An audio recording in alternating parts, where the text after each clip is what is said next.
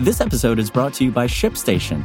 You know, some things take a lot of work, like sending little robots to far-off distant planets. And just as that's challenging, so too is running a successful e-commerce business, especially when there's so much to do. So I want to introduce you all to ShipStation.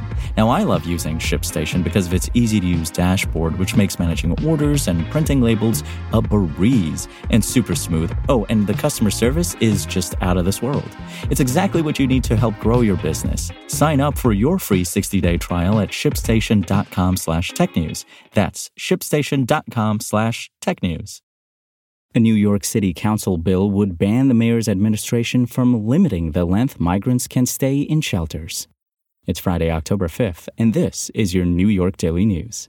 Friday's forecast in New York City calls for scattered showers with a high near 72 and a low near 66.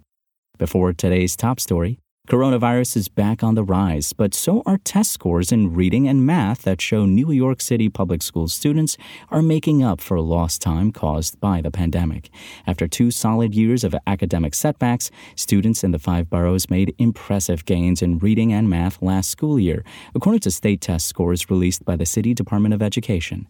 A realignment to new standards make the results difficult to compare between 2022 and 2023, but school officials said the English language arts scores displayed an impressive upward trajectory, while math scores increased substantially. The percentage of students achieving proficiency in ELA rose from 49% in 2022 to 51.7% in 2023, according to the new data. Meanwhile, the NYPD saw a sharp drop in murders and shootings over the summer months compared to last year, thanks in part to a new strategy where cops identified 69 violence-prone zones and flooded them with cops. The additional officers began flooding into the zones beginning on May 4th. By the end of September, the NYPD saw a 33% drop in shootings and 1,000 fewer crime victims compared to the same 4 months in 2022. The zone strategy is a modified version of the NYPD's Summer All-Out plan, where cops were sent to high-crime precincts in the summer months. This time around, cops drilled down the zones to just a few blocks where gang and drug-related violence have repeatedly occurred. Police say most of these troubled locations were in the Bronx and northern Brooklyn, and in total encompassed only 9 of the city's 300 square miles. The zones also encompassed major shopping corridors like Steinway Street and Flushing Avenue in Queens, Church Avenue in Brooklyn, and Fordham Road in the Bronx. Find these stories and more right now at nydailynews.com.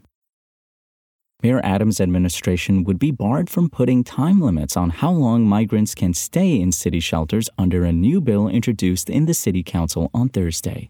The legislation, penned by Brooklyn Councilwoman Shahana Hanif, a progressive Democrat who chairs the council's immigration committee, aims to make the Adams administration's 30-day notice policy unenforceable.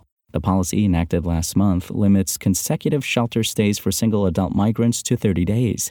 After 30 days, migrants need to return to the city's asylum seeker intake center and reapply for shelter beds if they still need one. The administration has argued the time restriction helps free up space in the city's overcrowded shelter systems and incentivizes migrants to find their own housing.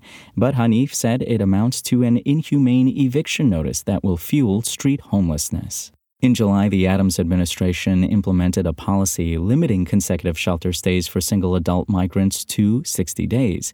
The city tightened that restriction further on September 22nd by limiting consecutive shelter stays to 30 days. The policy does not impact migrant families with children or homeless New Yorkers who do not face a time limit on shelter stays. To date, some 14,000 migrants have received 30 or 60-day notices, according to the latest data from City Hall. The administration has yet to provide detailed data on how many of the migrants who received notices ended up reapplying for shelter. Bills passed by the council generally need the support of the mayor to become law, and an Adams spokesman signaled that the administration is firmly opposed to Hanif's proposal. For her bill to get serious consideration in the council, Hanif would likely also need the support of Speaker Adrienne Adams. A spokesman for the Speaker declined to immediately offer her view on the measure, only saying it will go through the legislative process. For more on this story and for the latest in New York City politics, visit nydailynews.com and follow us on social media at nydailynews. Thanks for listening. My name is Imran Sheikh, and we'll talk more on Monday.